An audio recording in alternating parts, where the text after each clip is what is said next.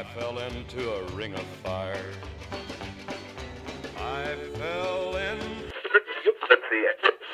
When you kiss me, fever, when you hold me tight. Fever. Oh, I wish I was in Wellington. The wind is coming.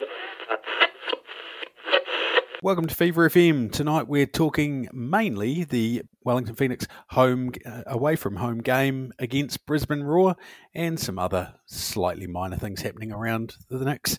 I'm joined by Dave, Dale and Cam, and we're rushing through to make sure Dale gets to bed at a reasonable time. Yeah, we'll try, mate. We'll try. After last week's bumper episode, I think that we can manage to bring it down a touch. So, cracking on to the game, with Laws obviously out due to his little, how do we want to call this, error? Indiscretion. Oh, nice. Good word, Cam. Good word. Who knew I can think at this late at night?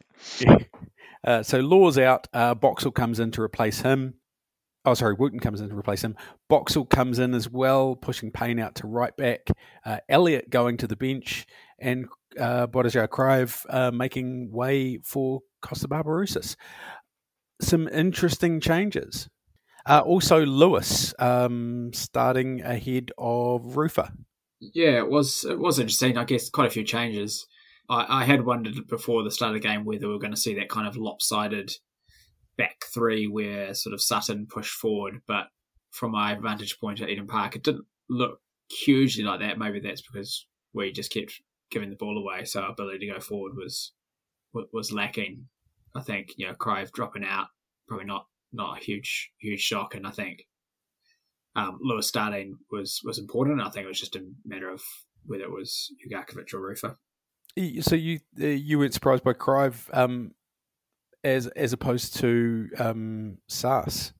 Well, I think we've discussed in the last, probably quite frequently, the last month or so, I think, Sars's output has been greater than Crive's in the same amount of time. I think he's definitely got limitations in his game, but when he's playing to the way he is good, he can turn it on. And I think we've seen that more and more as the season's gone on. And Crive, we've seen less effective, output from him, I think. Whilst I think your point about Sass being more influential recently than Criev, I think that's possibly debatable. I was okay with the decision to drop Criev in this particular circumstance because obviously he hasn't been up to the standard that he set at the beginning of the season. That's for sure. And I think with Sass, as I say, when he's on, and he's actually a beauty to watch, and he's got some skills that nobody else does, but he's got to be on for that to happen. He's a rocks and diamonds player, to quote someone else. The biggest surprise for me was Costa. I don't know about that decision. I mean, I think by the jumping ahead slightly, I think this wasn't his worst performance. I think it was actually one of his better ones. But I was a bit surprised dropping him into play because if we're talking about output and performances, he's the one we just haven't seen any output or performances from across the season so far. So while I kind of agree if we're talking only Cryer versus Yarn, but if you put Costa in, which, you are playing those guys all kind of up the front, they're not necessarily in the same roles or positions, but I would rather see Costa be the one who drops out rather than Sars or Criev, personally. But, I mean, it's not quite so simple when you take into account the structure and formation that he wants to play there. But for me, Costa was the bigger surprise that he was getting a start in what was a pretty darn important game. Yeah, I must admit that if you're basically going, there's 2 out of those 3 players get to start, Costa's not the one starting for me. Yeah. We should basically just get into this game because it starts with a hiss and roar. Unfortunately, Rox shows up early, quick little turnover, and then while I will give him credit for getting back into the box to defend, he gives, I think, who was it? The Lofthouse. Lofthouse, the kid with the surfy haircut. The lofty hair. Yeah, he gives him an utter whack from behind in the box. the sound of two bits of wet green wood being slapped together that you picks up on the mic. This was just horrible. Yeah, just missed time really. He's gone in for, I think, pretty. I think what I assume is trying to be a sort of a block tackle on the shot, but just gets there a fraction too late and collects all ankle and no ball. Oh, it's not a high percentage challenge to be making in the box anyway. But yeah, as you say, he just mistimes it as well, and it all goes badly. But even if he timed it well, you could still have found yourself giving away a pin anyway. Yeah, the angle he was coming in, he's on a hiding to nothing, right? So God bless him for trying. But wow. Yeah, as you say, at least he's back there, and he's not in the squad for his defense, and and there's a reason why. Yeah, exactly. But I think you still want him back there and challenging. And if he is back there, what's the point in putting in the effort and not doing anything? But perhaps he just needs to think about what sort of challenge he could make there. Well, maybe it's just a question of getting in those passing lanes and just, yeah. So this gives Jay O'Shea a chance to put the Brisbane Roar up and score his, I think, 5th or 6th goal in a row. 6, I think. 6 goal in consecutive games, which he, to be fair, buries with a bit of aplomb. Disgraces himself with a horrible celebration. What do you think he's doing? What do you think it is? I don't know. I've got genuinely no idea. Yeah. Is it a guitar celebration that's just the wrong way, and he just looks unhinged, to be quite honest? It's like a fast bowler going through his action really, really quickly or something. I don't know. Yeah, no idea. It was weird. We managed to get back into it a little bit more as the game went on. Parked on a bit of an attack. Saw Suts. Turns out he's got an absolute weapon of a left foot. That volley. That was goal of the season if it went in. It was just a phenomenal strike. That was, for the highlight reel forever, except it got saved. Dale said just before the pod, it's like if it's a couple of inches either side, the keeper's not saving that. It's actually straight at him, mate. It was just, he didn't have to, he just kind of had to put his hands up and pray. Deflect it away. But man, he caught every bit of that. It would have broken a bar. It would have broken the crossbar if it hit it. It was a thunder bastard. Yeah. It was 25 metres out? It was a long way out too. No, it was just outside the box. It was, I think, close to the top of the D. No, it's a bit further back than that, I think. I just watched it before. It's a little bit, because I thought it was as well. I thought it was just from outside, but it's a couple of metres back. But either way, he has got all of that, and it's nice to see someone that's just whacking their laces through it, and it's good that it's it's one of those back quartet rather than a speculator from a striker. Well, yeah, because he had to go with his right peg in the second half, I think, as well. Yeah. It wasn't that far off either. I think it basically skimmed the post as well. Yeah, that was a very cultured right boot just outside the post, and it was probably from about the edge of the box too.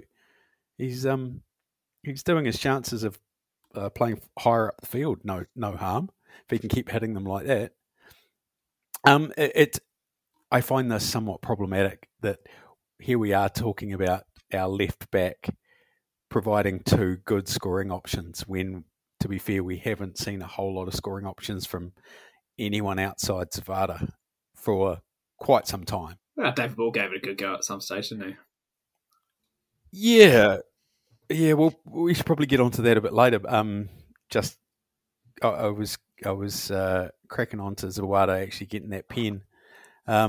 David Ball, a very professional play for the foot inside the box. Do we think he was genuinely fouled, or? I mean, I've read some commentary on Twitter and whatnot say this is. I thought that was a tough decision because he'd kind of jumped in the air and then fell into the player. But I mean, the starting point is that he got to the ball first, and I think basically at that stage, then it's really up to the defender to not make contact. He kind of jumped up and then his foot was gone on the ground, and at the same time collected their player. But if you're second to the ball like that, I don't really see much complaint you can have. The way I saw it was that he played for the contact and got the contact. So it's a pen, right? Even if you have the intention of putting yourself in a position to get contact, it's up to the defender to not do it. And he doesn't. So, but Zawada stepping up, scoring a pen. It's nice to see a couple of pens in a row going. Is that 4 maybe in a row now? I don't like to think about it. It feels too much like jinxing it. That's 3 for Zawada, definitely. I'm not sure if the other one was in a row, but still. Yeah, it's not too bad. So the rest of the first half kind of played out a little bit up and down. There's some nice play by some young Brisbane players. Hoare, Lofthouse looked particularly dangerous. But did you feel like we had their number as on defence, or how did you guys see the way we were defending? Actually, I felt like that game, the catalyst to change that game was that penalty. Up to the point of the penalty, I thought Brisbane were playing very good, and I agree. Lofthouse had a very, very influential game. Some of his play was very, very good. But I believe once we got that goal, that was the catalyst that changed it into our favour. And from that point moving forwards, it only felt like we were going to win. Well, I bet you were confused when Hoare hit the crossbar then, because that was a nice bit of work inside the box in traffic. That was a poor bit of defending to give him that kind of time and space in the box when he had the ball for as long as he did. That was not great striker work. He's not Messi.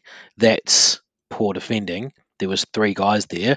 Any one of them could have got their foot on that ball. So that was he's taken advantage of some really slack play by us. Yeah, I think it kind of similar, Cam. I mean, watching from the ground, it looked that first 30 minutes that we looked pretty poor. I know, like Sutton gave away a couple of good passes inside. They broke.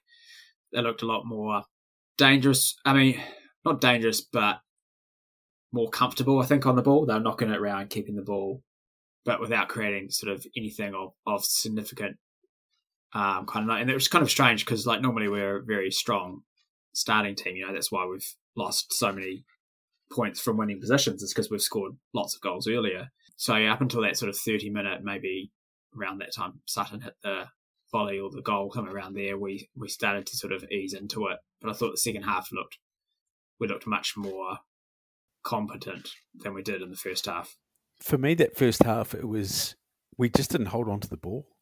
Like, even if we turned it over a couple of times, very near our box, but also we'd get it towards halfway, and then I'm going to point out Sass had a couple of horror touches or not good passes. I think there was a few more spread around as well. That first half hour felt very much like we were inviting Brisbane to come at us almost. I think with Sass, once he stops trying to backheel passes and stopped trying to do the Hollywood stuff, his game came together a lot better. I think you've specifically named the passing that he let go astray.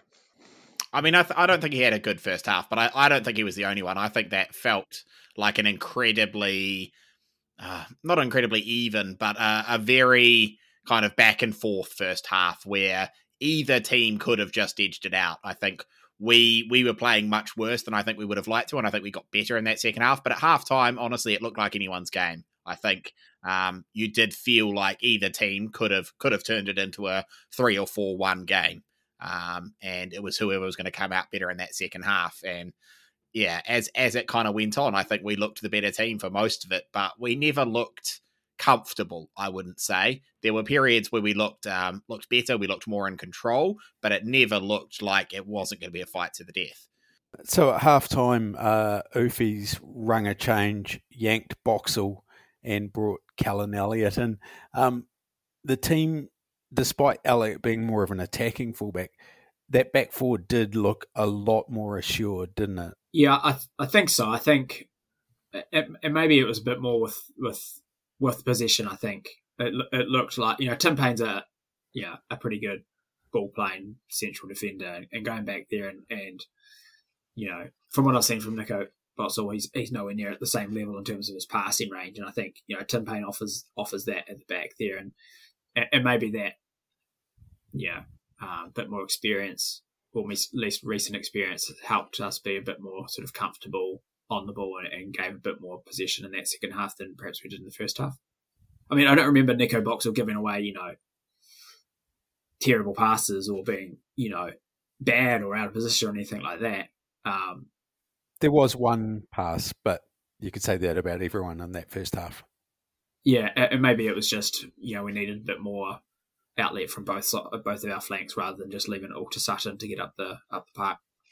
Yeah, I was actually going to ask that question, why we think it was specifically him that was pulled, because I don't think he was playing particularly badly. But yeah, you've probably kind of answered that exactly, trying to have more of an outlet. And it was a game we had to win. So the fact that we've gone in with a slightly more defensive setup at the back, rather than using your attacking fullbacks, was perhaps odd to begin with. We certainly did look more balanced once we changed. To be fair to Boxall, as much as I give him rings for being from Auckland City, I don't think it was that he wasn't able to play at that level. It was just he hadn't had much game time. He hadn't played with these guys before, and he just looked a little bit, as he wasn't good at getting the right line or everything or staying in sync with everyone else, But you can't expect him to do that when he walks straight in as a January signing. Was it January? Yeah, and I think echoing what Cam and Dale have said, I don't think it really was anything to do with his performance in particular. I think it just that the team weren't playing in a way that was getting the result we needed. It wasn't going to get better from there, so something needed to be tweaked in order to have a bit more go forward, retain a bit more possession. And I think the reshuffle at the back there, honestly, you're getting probably an improvement on both fronts, right? I think Tim Payne looks better in that position, and Elliott's certainly an upgrade out wide. So I think it just was the nature of the thing. Whereas I think if we'd been up 2-0 at halftime, I don't think this change gets made, because I don't think he was having a bad game. I think we were just under more pressure than Ufi hoped we'd be under, and he couldn't risk going through another 45 without tweaking something at the back there to settle it a bit. And that was telegraphed too, because he was warming up from about the 35th minute down on the sideline. So I genuinely thought he might have been coming on before halftime for that change. So and so did Ives on the commentary. He basically announced it was happening pretty early on. Yeah, I mean, I wonder if that backline is what we saw against, was it Adelaide, I think, where, they play very transitionally, and maybe they assumed, Brisbane would do the same. They'd give us position and try counter us on the break. And so we were kind of, in some ways, trying to half counter that by giving us a bit more, another body sort of at centre back. So maybe they kind of looked and go, well, Brisbane aren't really playing that way, and so wanted to change it at half time to play our normal kind of structure, because they weren't doing what perhaps we expected to. It did feel like we'd done a pep and just outthought ourselves rather than outthought the opposition. To go from your starting back four that's been basically nailed on the whole year, minus obviously Moragas for Sutton. It seemed really weird to change it up now, because it'd been one of the better features of our setup. Obviously, with that going on, we started keeping that possession a bit more. I think we all mentioned those passes. There was, and it felt like Sass had a better ride when he was facing forward. Do you reckon that's a fair assessment, that when we're facing forward, he's a better player? Yeah, absolutely. I think we've talked about it previously. I think when he gets the ball deep or deeper, but he's got space to turn and run at players or make decisions, I think he's far better player than when he's trying to play back to goal. And I think we saw that with obviously the goal that he ended up scoring was, started relatively deep around near halfway, I think, maybe just a bit further forward. But he definitely looks, when he's got chances to do little short passes, make second runs, certainly looks far better player than when he's trying to come short and keep possession. He definitely looks like he's the sort of guy that you don't, if he's picking it up in that, you don't want him picking it up in our back third. If he's going to be picking it up in our middle third, you want him with like space, like out wide probably. But then in the front third, yeah, he can kind of get the ball anywhere, and he's got the skill set to cause a bit of damage. I mean, I recall him coming in off the right at least a couple of times and looking like he was going to absolutely cut up a couple of defenders. There was that opportunity where Zawada's tried a very optimistic back heel off the rebound, perhaps feeling like no one else was going to score. I better try anything. Is that the weight of a guy that feels like I'm the only guy scoring for the team? So a back heel is a better option than someone else facing forward and shooting? I think he just had kind of lost sight of how far away from the goal line he ended up there. I think he thinks he's a hell of a lot closer to the line than he is. It's outside the 6-yard box by that point, but I think he still thinks the goal's right there, and in the heat of the moment he thinks, I've only got to back heel this a yard or so, and then realizes once he's hit it, oh, actually, I've taken 2 or 3 more strides and we're a long way out now and I look like a bit of a dick. Because I think if he realizes how far away from the goal he is, there's really easy layoff options there. But I think he's just a striker who wants to score and doesn't realize how far he ends up drifting to chase that ball. And how many numbers of defenders were still around. There's like 3 or 4 in that 6-yard box, like, yeah, if he scores that, it's a miracle. Yeah, I must admit I was very frustrated by the stage that this had gone in, and I was just kind of seeing a guy that has been knocking them in when we've been struggling and going, you know what? He's probably just going, the luck's in my pocket. I'll just see what happens. But yeah, I think possibly, Dave, you're right. He's just a little overcooked his distance measuring. Well, I think Elliot was sort of coming up on the other box for a layoff, and I think maybe Ugarkovic or Lewis was sort of on a different angle. So there were, I mean, not necessarily good actually, but there were chances that we could have created a better option than what he chose. Yeah. I think that's fair. And to be fair to Zawada, he has been quite even though I think he's only got 2 or 3 assists all year, but he is quite unselfish as a striker. Even when he's moving in on goal, there was that the goal that Criev got, where he was fully within his rights to shoot from there, and he just went, no, I'm going to dink it over. And there was a couple of other opportunities throughout the year where he has. So I guess we've got to give him credit and just say he didn't see Elliot. And yeah. Speaking of an assist, a couple of minutes later, a beautiful 1-2. Saar showing that he can, when he runs onto that ball at that back 4, he knows what he's doing. And a very nice dinked 1-2 from Zawada. I mean, did anyone see this coming? I mean, I think even though the 1-2's good, this is 3 or 4 really good passes. It's a team goal really, and it was beautiful. I agree. Yeah, it was really really nice, intricate little passing move. It was very very good. Yeah, and I think Costa even has a little back heel in there as well, which just adds that extra dollars to the fine book. This is the kind of goal where maybe in the first half of the season we've seen similar ones, like, a bit of short passing at the edge of the box, and for some reason it's just completely almost dried up, and we've just gone to like trying to find Zawada as much as we can, and it's frustrating because we know we can play short passing at the edge of the box and and create chances because we've done it before. We just haven't done it for almost half a season, and we've done it again now, and it shows that we do have the capability.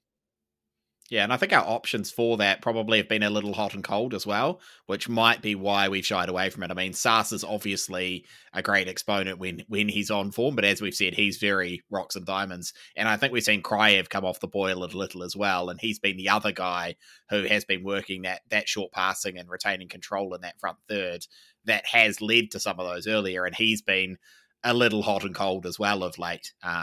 And so I think that might have played a little into why it's been higher percentage to get the ball to Zawada. I think you still need to keep both elements to the game, but I do think we've probably gone and lent a little heavily on that just because the other string to the bow hasn't been working. And I think that's probably just been a bit of form from the key guys you need to execute. got a bit of a theory on this. Like Brisbane were pressing really high and really well in that first half, and that was what caused us to turn over a lot. It felt a lot like maybe they got a bit tired towards the end of that and let us run at them a bit, and which is not the right way to play against Sasawada and Crive and even Costa for that matter. Did you guys get that impression that they were just getting a bit leg weary, or do you think it was just that tactical change at halftime to sit off the press? I don't know if I have a firm view on that. I mean, it's possible, but that was still only just after 10 minutes after half time, so it's not it's not deep into the second half where I expect some of that to sort of pay off. But I'm just trying to think of Bulls' chances. I think some of those were a bit more sort of short, intricate passing than what we've seen in the past. So maybe it played out a bit more later on in the game. Do you think that short passing was an instruction that maybe the team had kind of to look to those sorts of passes with Brisbane sitting back? I certainly think it was a deliberate tactic. Zawada, again, as most cases in most games at the moment, has got two players on him, both central defenders tending to come towards him when we're playing forward. He is fairly isolated up there with the other whoever's playing around him tending to pull wide. So he's getting two centre backs on him quite regularly. I think this was an instruction to do this particular type of tactic purely to take advantage of the fact that those centre backs are being busy with Zawada. That does have the added benefit of drawing a centre back out and meaning Zawada can be free as well. He obviously didn't turn that into a particular goal this time, but yeah, I definitely think they were playing that deliberately. And you know what? It looked good, and it looked like we created plenty of opportunities. Bull should have had 3 goals, and was very unlucky not to. We should have had probably another 4 or 5 goals off that second half performance, purely off the chances that we're creating and the quality of the chances that we're creating there. So, yeah, it was for mine. It was a very good decision. I want to talk about David Ball for a bit. He has been struggling this year, I think it's fair to say. 1 goal, 1 assist. Is that, despite it not going in, those 2 shots came as close as they possibly could. Do you think that gives him a bit more confidence going into the rest of the season? Because we need him confident and we need other people scoring. I don't think he's not confident, to be honest. Certainly not from the interactions I've seen from him at all.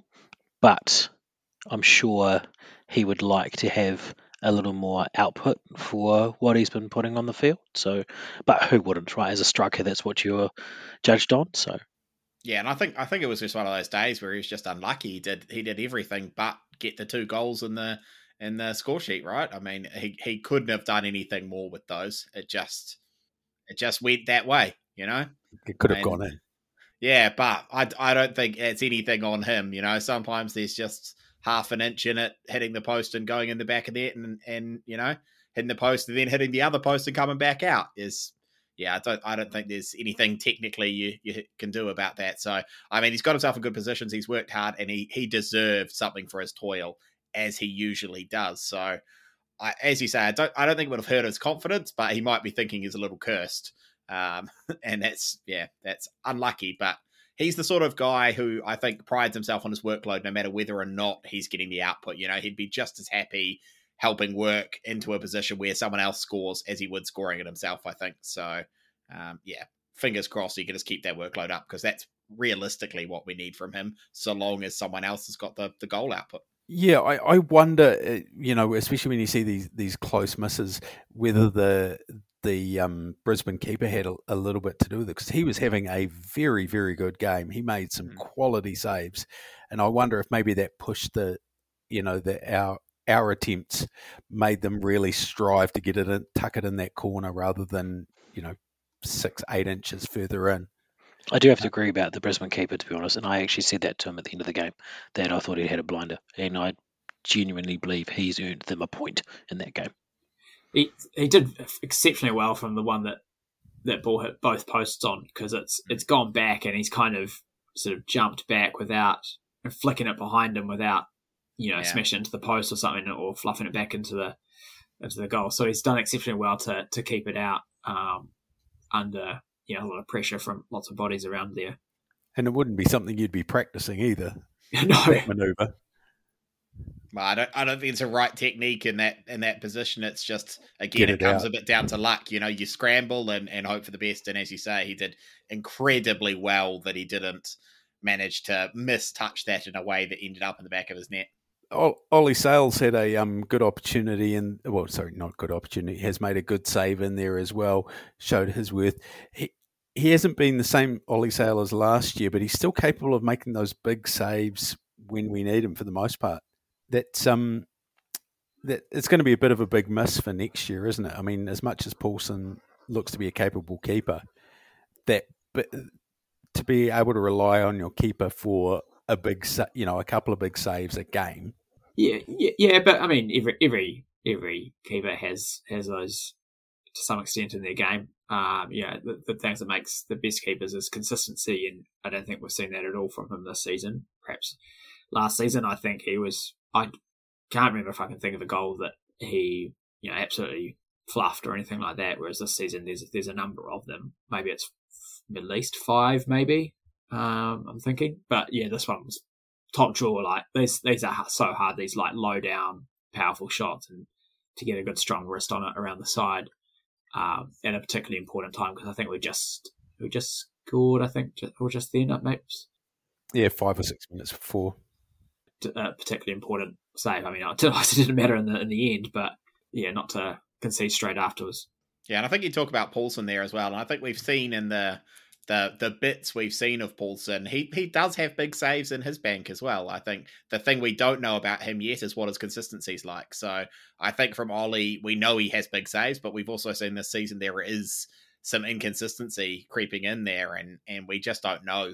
Paulson does have good shot stopping. We've seen it. We know that. Can he produce it game in, game out across a season? Who knows? And we also don't know whether or not he's even the first choice for next year, right? He might still be a reserve, or he might be battling it out with someone of a similar level for the top spot. So I don't think Ollie leaving is a worry, but I do think there's a lot of water to go under the bridge of whether or not Paulson's our number one next year. Marinovic. Yeah, but is it a backward step for him? Like, he's been here, he's left, he's unattached at the moment. Is it a backward step for him? Is it a backward step for us? I would argue it's not a backward step for him. Unattached FC is not exactly a high-ranking club. Neither is Australian Premier League either, to be fair. Yeah, anyway, water under the bridge, as Dave says. Long way to go yet, and possibly some impact on that later news. We'll just get on to the painful bit. After clawing ourselves back in to concede at this point, 82nd minute, from a set piece in the way that we did, did anyone not have a chunk of hair removed from pulling it out in frustration? The Brisbane players were warming up behind me, and after the second ball post incident, I said, "Some of you boys are going to go down the other end and score now," and they did. Obviously, by the end of the game, so yeah, it was your fault. It just felt inevitable that we were so dominant in creating so many opportunities and just not able to force it over the line that they would nick it at the end. Yeah. I agree. It felt like it was coming. The scene was set for it all, from us just missing scoring to us all having experienced that as Phoenix fans before. It just felt inevitable. So, I mean, obviously it was frustrating when it happened, but I wasn't in the least bit surprised. You throw in that handball shout as well. We had the chance for a handball in the second half as well. There was, honestly, just that goal just felt inevitable. It kind of sums up our season, right? Well, I'm just looking at the table. We've scored in every goal we've played in, and we've already crept up to 41 goals conceded this season, which is almost the worst. Only 4 goals off the worst. Like our inability, but we've only scored 38. Even we've scored in every game, so we're only scoring like 1.5 a game. So what I'm hearing you say is that we're entertaining. Our matches are entertaining. This. No, you're saying we're leaking like a sieve. No, Adelaide have far more goals in their game, but our inability to score 2 goals or from go to 2 to 3 and then being sucker punched by conceding a goal late has been that's kind of been our story, right? Like, and if we'd had 3 more clean sheets this season, would be second. Would have 9 more points. Like it's that simple as that because we've scored in every game. So This is actually the first game this season where we have come from behind to get points and also lost points from a leading position. good stat. Nice. Yeah, for me, I feel exactly what you're saying, Dave, about you just knew it was coming. It was just one of those days. I mean, I'm sure every football fan of all different flavours have those days and you just know it's coming. But, you hope that if it happens, it's going to be some wonder goal from someone, not a near post nod on. Off the back of your defender, yeah. Yeah, it hurts when it's just that sort of simple rubbish. It was a good free kick, wasn't it? It was like well whipped in. It was a good corner, but it was just a near post nod on. That's the most dangerous kind of corners, though, near post. Yeah, but it's 100%. the one you've got to defend properly. Oh, absolutely, It's the most obvious. Yeah, and we didn't. We had certainly enough numbers there, and I think it was Tim Payne. I think one of the Brisbane players went up early, and I think that may have blocked Tim Payne's view, and he kind of didn't really get a full sort of head on it or direction on it, and it kind of went over him and fell to Scott fucking Newell. Bloody hell! How's that guy an A-League defender? Tell us how you really feel, Dale. I reckon he's given us a rough idea already, buddy. Is he your Jacob Burns? Oh no, he just seems to have played like 600 games, and you kind of like you don't know like what, but not one good one. Yeah, I don't know. He just seems to be there, like he seems to be around for so long, and he just somehow gets another contract. I don't know. Yeah, making a career out of being what feels like it is quite average. Yeah, that's summing up the A-League quite nicely, to be quite honest. Yeah, and I think that's exactly the thing. That's precisely why he is there, is because it's the A-League. There's a reason he hasn't kicked on and done something else. So we've now got 2 games left in the season. Wanderers coming up next. What have we got to change to turn this into a win? Well, I think what we need to accept now is that we don't get the home playoff. Like that's gone. Yeah. Yeah. So all we need to do is win one of these 2. So Sydney play Newcastle, so they can't both make it. So we get one win and we get a playoff.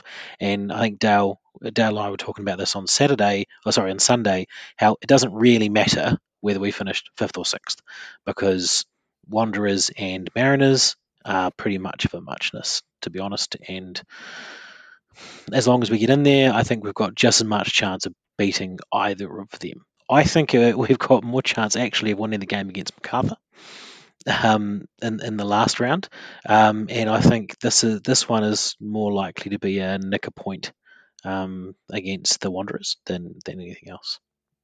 Yeah, I think the Wanderers game's tough. I think they're playing relatively well, and particularly at home, they're pretty hard to beat. I don't know what their home record is this year, but just historically, they're pretty tough to beat there, and I think it's going to be a real hard ask. But as you say, we just need 3 points out of these 2 games, so I think you've got to target both of them. But I think our more realistic chance is MacArthur. But if you can do it this weekend against Wanderers, well, great. It takes some pressure off the following week, and you might well be playing the Wanderers again in that playoff. So it gives you something to go into it. And so I think for me, regardless of the result, I think that's the bigger thing we need to be looking at there is that Wanderers are our potential playoff opposition there, and we need to be looking at tactically what we can do to counter them. So even if it doesn't all come together and we don't get the result, I think they need to be looking at how it goes tactically, because this is a 50-50 coin toss of your opposition. And so we need to be figuring them out here. So if you try some stuff this weekend, it doesn't go well, you need to understand why and be ready to change it for the following week or the following 2 weeks.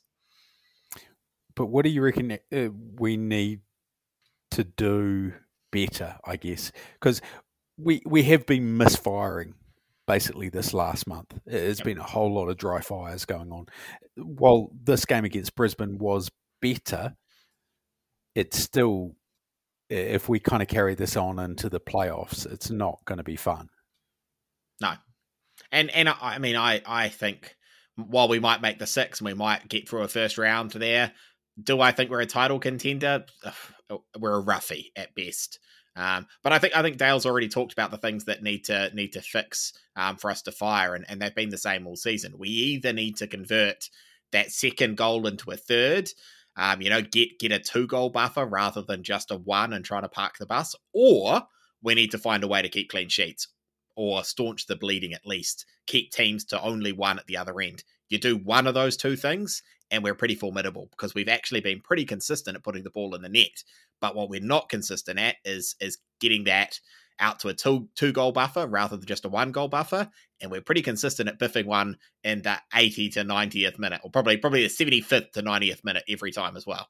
If we're going to be converting these 2s into 3s, it's probably not going to be Oscar Zawada doing it because he's only ever scored 1 a game. He's never scored a double. How can we get the other guys more involved in scoring? I think that Brisbane match was the blueprint for doing exactly that. So we talked about earlier about the intricate passing maneuvers and to bring the other forward players into the game with Zawada playing that 9 role where he's getting marked significantly by 2 centre backs. I think that is the way we bring those guys in. It showed with Suss scoring. It showed with the ball doing everything except for scoring. Obviously, Sutton has been placed where he's placed those set pieces for a reason, and we've seen what that reason is. So maybe that comes off. So with an ounce of luck in the and say in that game against Brisbane, we score 5 and win that easily, and we just need that ounce of luck in this next 2 games, playing the way we just played, and we'll be okay. One possible personnel change. Laws is back. Do we think he comes back in? I think we start with the team we had in the second half, at the beginning of the second half. Any difference of opinion? Dale's I think it's a coin toss, really. I don't mind either way. I don't think we start the same way we started against Brisbane, but I do think that second half lineup, I'd be happy with that. If Laws slots in instead, it doesn't seem like a big difference to me. It'll, I guess, probably depend on a bit of fitness, bit of form, bit of who's training well, and we don't see any of that, so it's hard to say. For mine, it does feel like that's how we finish is the team that we want. Do we see any changes up the top end of the pitch, Crive or Rufer? I mean, I still find it strange Costa started this Brisbane game. I wouldn't be starting him again. And that's despite me saying earlier that I think that was actually one of his better games of the season. He hasn't offered a lot, and to be fair, he didn't score or do a hell of a lot on this one either, but his touches looked more positive. There were some better runs. There was just a little bit more edge to his game that we haven't seen for the rest of the season, but that's an incredibly low bar, as you said earlier. He's been pretty rubbish. And that's despite the fact he has a couple of goals. It's more prolific than ball. Probably rough on the guy to say that, but it really has felt like his productivity has been poor, and that's probably just the kind of quality we know he has in his bag, and we're just not seeing even a hint of it, really. Not to be a dick, but he's had more goal interactions than David Ball has. Yep. So if you're calling for Costa, you're not calling for Ball? Well, see, I think Ball's defensive output, and while he might not be the one laying off the assist, I think the quality we see from Ball across the park and his work rate justifies his position, even if he's not scoring.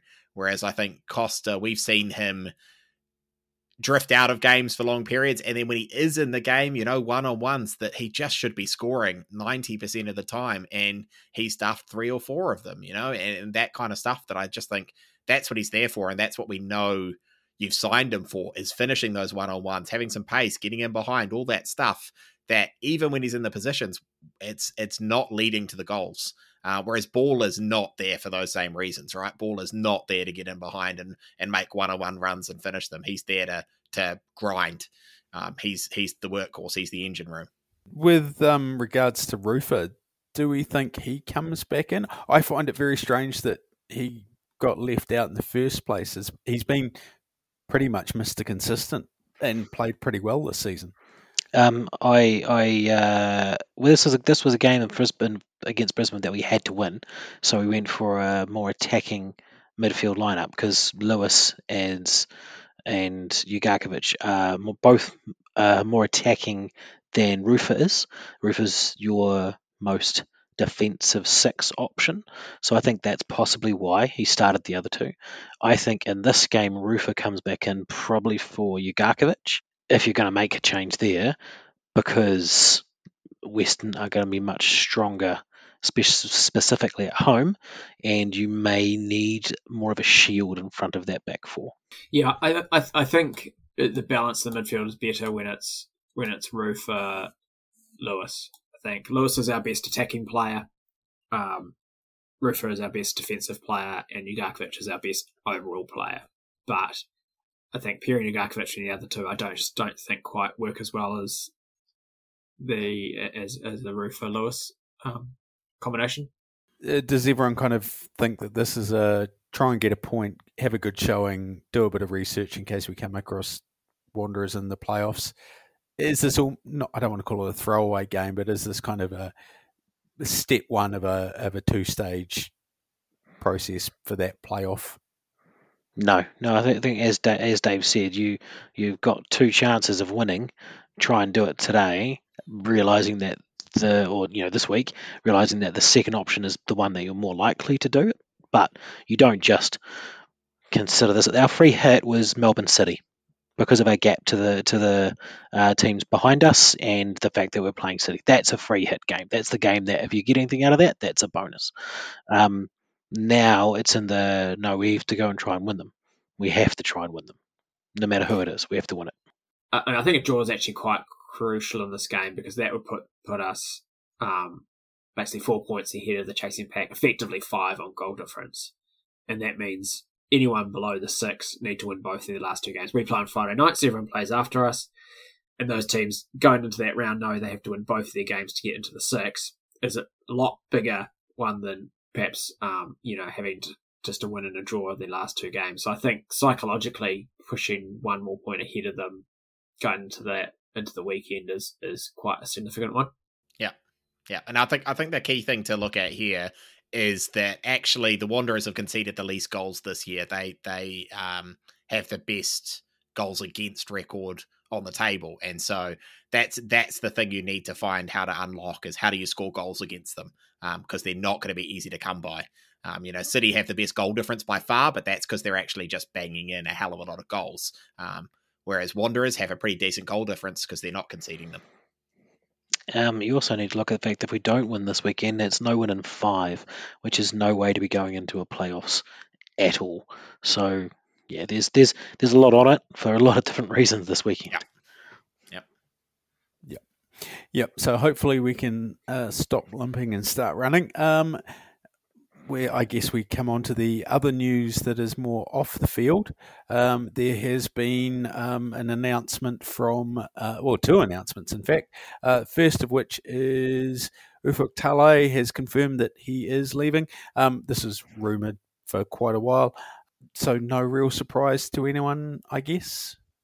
No, it's I only think it was announced now because of the accidental slip by one of the players in a press conference. So I think they would have waited till the end of the season, which would have been probably the better option, and maybe done a back-to-back announcement at that time. But the hand was forced, so make the announcement, and if you have already decided which way you're going to go beyond that, there's no point holding off on that announcement either.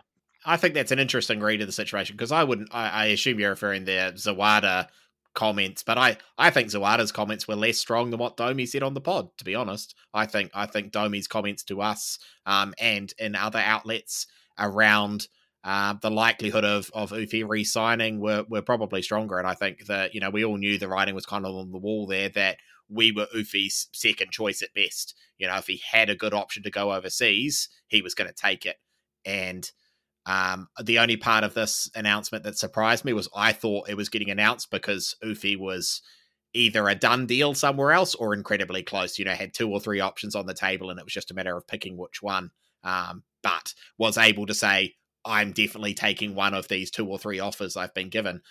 Clearly, though, in his comments after the announcement came out and the stuff he said, that isn't quite the situation, but I do still wonder if behind the scenes there is some reasonably advanced discussions going on with some clubs or something like that that's given him the confidence the options are there, which led to him saying, I'm now going to confirm I'm definitely moving on. Yeah, I got the same vibe, Dave. In fact, the vibe I got was I've got 2 clubs on the go. One is overseas, one is not, and kind of out of deference, I assume he's got Sydney as a backup, and he just doesn't want to say I'm just shifting within the league. He wants that overseas club as his first offer.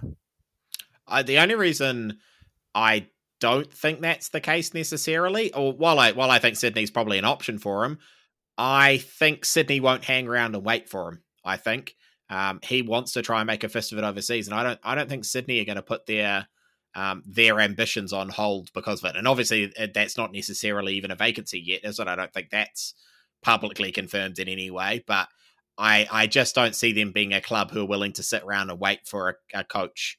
So I think that's an option, but I think if it's an option he's seriously considering, he would have to take it relatively soon because I don't think they're going to sit and wait for a month for him to decide whether or not that he's going to go with second best because they're a big club and they've got money and they can attract good coaches. And they may not get rid of Corica. Exactly. The guys in the playoff spots now, if any manager has performance clauses in their contract within the A-League, getting into the playoffs is probably the one that gives them a surefire contract for the next year. Yeah, I guess my kind of reading of the situation was he's having conversations with clubs overseas. Something might come to fruition, but I think, the club's kind of said, well, you need to decide by a certain amount of date, and he's gone, well, I'd rather be free to take up these options, and if they don't come about, then that's okay. Because I think he was asked, would you rule out going to another A club? And he was basically, well, no, I can't, because if nothing happens overseas, I need to find a job. And that's absolutely fair enough. I don't think this is a Mark Rudan kind of snaky, kind of deal where he's just, off recruiting for another club or anything like that. I just think, I think he's been relatively honest and said, I've got ambition, something might come up, might not, but I need to make a decision. The club needs an answer. Let's just do it and cross fingers, really. One thing I will say about Ufi in the dealings I've had with him, he does have integrity. And I think your read on that, Dale, is correct, that if he did pop up at another A-League club, it's not because he was going there now, it's because in 3 months' time he needs a job and that's available. And I think that would be the only way you'd see him pop up somewhere else. And I think the other thing is, just on the club perspective, I don't think it's actually a bad move that Tale's moving on. I think 4 years is a good amount for a coach. So, and I think you can get into a position where not necessarily coaches burn out, but they get a bit too relaxed. Playing philosophy or messaging becomes a bit lost or stale or whatever, and it doesn't work. And I think we've seen that in a couple of places around the league previously, and sometimes getting out before. And maybe we've had some signs of that this season. Maybe that's explaining why our form's been a bit erratic. Maybe it's some of that. And so, both going their separate ways with, what seems to be relative integrity and honesty is probably not the worst decision in anyone's books. Yeah, and I think there's I saw some people on Twitter kind of saying, oh, this is the worst possible time to announce that. And I think I kind of disagree wholeheartedly. I think maybe if we hadn't already been having discussions and didn't already have something lined up, I might agree with that. But personally, I think waiting until the last game of the season or after it to say I'm leaving and leaving the kind of beginning of the off season with that uncertainty is not a good look for players. It's not good for any of that. Whereas actually this gives us 3 or 4 weeks while the season's still going, maybe longer into playoffs, to be having those discussions with new players, getting into recruitment, getting that handover stuff all kind of underway already. And so I think to me, this is a better announcement than waiting till the season ends. You know, we're knocked out of playoff. We say, oh, Ufi's leaving, and a week or two later announce a new coach, which you could have delayed all of this, even though behind the scenes you knew it. I think it's better for it to be out in the open, unlike the Rudan situation where it was the worst kept secret in the league, right? You know, everyone knew he was going, everyone knew where he was going, everyone knew what was going on, and yet very little of it was public for such a long time. And yet that can't have been good for player morale. It can't have been good for the poaching situation that we saw occur and just all of that. Here, it's in the open. Everyone knows the state of play, and I think that's only a good thing. It probably should add on the second part of that news that obviously the men's coach for the next 2 seasons has been announced, keeping it internal, and have hired Giancarlo Italiano as the new coach. If you don't know that name, it's because everyone calls him Chief. He is the larger, very quite jovial gentleman at times on the sideline. That's the first word you want to use to describe him on the podcast, Rossi. That's larger. Yeah. welcome. What he's 6'2"? Yep, he's a tall man. Yes, he's large. I can say that because I'm large. No, I'm still large. So yeah, I'm all for this appointment. To be honest, I like the consistency. I like the fact that he's already had a hand in the signing process for players within the club, so he knows about how we go about that, and the connections that have been made already. He knows how our club works under Ufi. He's therefore got ideas about what works for him and what he'd like to change. With the consistency of squad that we have for next season, because obviously there's like four of the visa players are coming back, as well as a decent chunk of the Kiwi players are still on contract. He's already got a relationship with them. I like the fact that we're not having to bring someone in who will literally start from scratch once again, because we've done that quite a few times in recent years, and we can have at least some level of consistency moving forward. I was just going to put the question to you, Cam. He is a bit of a quiet operator from the outside. You've seen his interactions with the players and how he operates. And you're speaking quite glowingly of him. You're positive about his, because it's a big step up, right? Yeah, absolutely. The one thing I will say definitely about Chiefy is his man management skills are excellent. He has very, very good relationship building ability, which I think will see him in good stead. I've not been around when he's lost it at players, so I can't comment on whether he does or whether that's even something that he would have within his locker. Don't know. It's possible. It's not possible. No idea at all. So I don't know how he would interact there. But what I will say is that I've seen him in action on the training field. I know, and obviously on the sidelines, and I trust in the decisions and I trust in his ability. I'm going to firmly plant myself on the fence here. I think no one knows how good a coach he is or how to work out, but I guess the history of the A-League has shown that local A-League local coaches have been the most successful. Yeah, I think maybe there's only a couple of foreign coaches that have won the league, and there's a number of reasons why that is in terms of visa restrictions and knowing local players and all that kind of jazz. But so that kind of immediately reduces your pool of coaches, and of the successful ones, most of them are either retired or coaching overseas. So your pool is even smaller. So it's really hard to go out and buy a top A-League coach, because there's just not that many. I think for most clubs, really, their A-League coaching selection is basically selecting someone with basically little or no coaching experience at A-League level. Adelaide and Central Coast have done that relatively successfully in the last couple of years, but people like Perth or Raw haven't.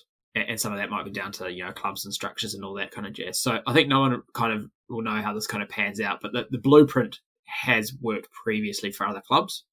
We're going to give it a go. I think my big concern is, as while he has been involved with the club in the last few years and has played a pretty key role, he hasn't had the experience at head coaching in a state league as much as, say, Rudan or Talay has. And I think that concerns me a little bit, that number of years of on-the-ground experience at a head coach he doesn't seem to have. And so that's my kind of big concern is how that's going to transition from an experienced assistant to an experienced head coach. Yeah, and I think you're right. I think that's definitely the unknown here, right? I am more on Cam's side of the fence in terms of I think this is a good signing. I think it brings consistency, which we know Domi spoke about as being pretty important there. They don't want to go down a route of wholesale change for the club again, a complete change in philosophy and structure and any of that. And we obviously know Chiefy comes in knowing all that because he's worked with it and he knows the lie of the land, and there's no surprises there. Obviously there's the ability to think around the edges, I'm sure those discussions have taken place, but he's not going to be trying to change things wholesale, and the club don't want that. But I think as well the signs are good in terms of the things that we hear from the outside that he's involved in. We hear that he's very involved in that scouting process and the identification of players, which we've all seen as a real hallmark of Ufi's success at the club, as he's basically only picked up winners, really. And if Chiefy's been involved in that in any meaningful way and is going to continue that sort of that sort of selection process, great. Obviously, we know foreign spots for next year. He doesn't have a lot of scope to play, but it wasn't just foreign players that Ufi was successful in picking up, and Chiefy's been around Ufi and knows the players and all that kind of stuff that Ufi did. The networks into Australia will be pretty strong too. So I think he might well be able to pick up, some more Cam Devlin type players, which if that's the case, fantastic, right? The only thing we don't know is how he goes in that head coaching role. I think the signs are there that, in terms of running training sessions and scouting players and man management, all of that, it looks good. What does he offer tactically on a game day? We're not so sure, except that we do know he's been in charge for 2 of the games, and he's won both of them. Now, obviously, Ufi will have been heavily involved in that, but it's 2 A-League wins that he already has under his belt, to my understanding. So it's not like he hasn't done the job, but as you say, inexperience in that role is definitely his one weakness. And we've seen with Rudan, we've seen with Ufi, we've seen with other coaches across the league that doesn't have to be a problem. It's a step up, it's a challenge. Good. Hopefully he steps up to it, and hopefully he's one of the most successful coaches around, because I think that's the only chance the Phoenix have of having a really successful coach, is not nicking one off another club. We're not in a position to do that. We are in a position where we can bring in those players. A Cam Devlin played for us, not because we're a successful team and able to nick him, but because we discovered him. And I think we've got to think the same sort of way with coaches as well, in that if we're going to have a great one, it's going to come out of nowhere. I'd kind of, I definitely take your point about that recruitment. In his press conference, Chief actually, made a point of saying that he had been involved in that recruitment, and I think that's good. I suspect that Ufi was a little more involved in, say, a Cam Devlin thing, having come from the junior Socceroos and the Sydney Academy. But certainly, if even if Chief can only identify those kind of visa players that we've managed to sign and have been successful the last 4 years, then yeah, that's an amazing feather to put in your cap. And I guess on that silence, it's probably Dale's bedtime. We're running close to our time, which is pretty good for us. The good news is that with any luck, we're going to have Chief on the pod next week, so we can have a chat about a couple of things and ask him all those questions we're dying to know. And I'm sure he'll straight them back, because that's the way of a good A-League coach. Give nothing away. And I was just going to say, just before we sign off as well, I'm actually in Sydney this weekend, so if any of our listeners are Sydney-based and are going to be at the game, feel free to come say hello, because I'll be around and always happy to talk. Cool. You're going to tell us what you're wearing? What I'm wearing this evening, you can see that, Frosty. I believe I'll be wearing a Phoenix shirt and some sort of yellow scarf. If you guys want to do some flirting, man, could you wait till at least until Dale and I have left the pod? No, it's more fun with people watching. We'll leave it on that note because that's always fun. Awkwardness. Thanks for listening. We'll be back next week with Chief and hopefully nice 3 points over the Wanderers because that's always good against a certain Marco. Right. Bye.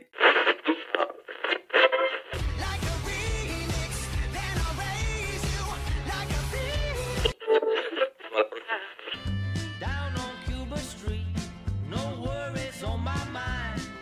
Trying Phoenix City.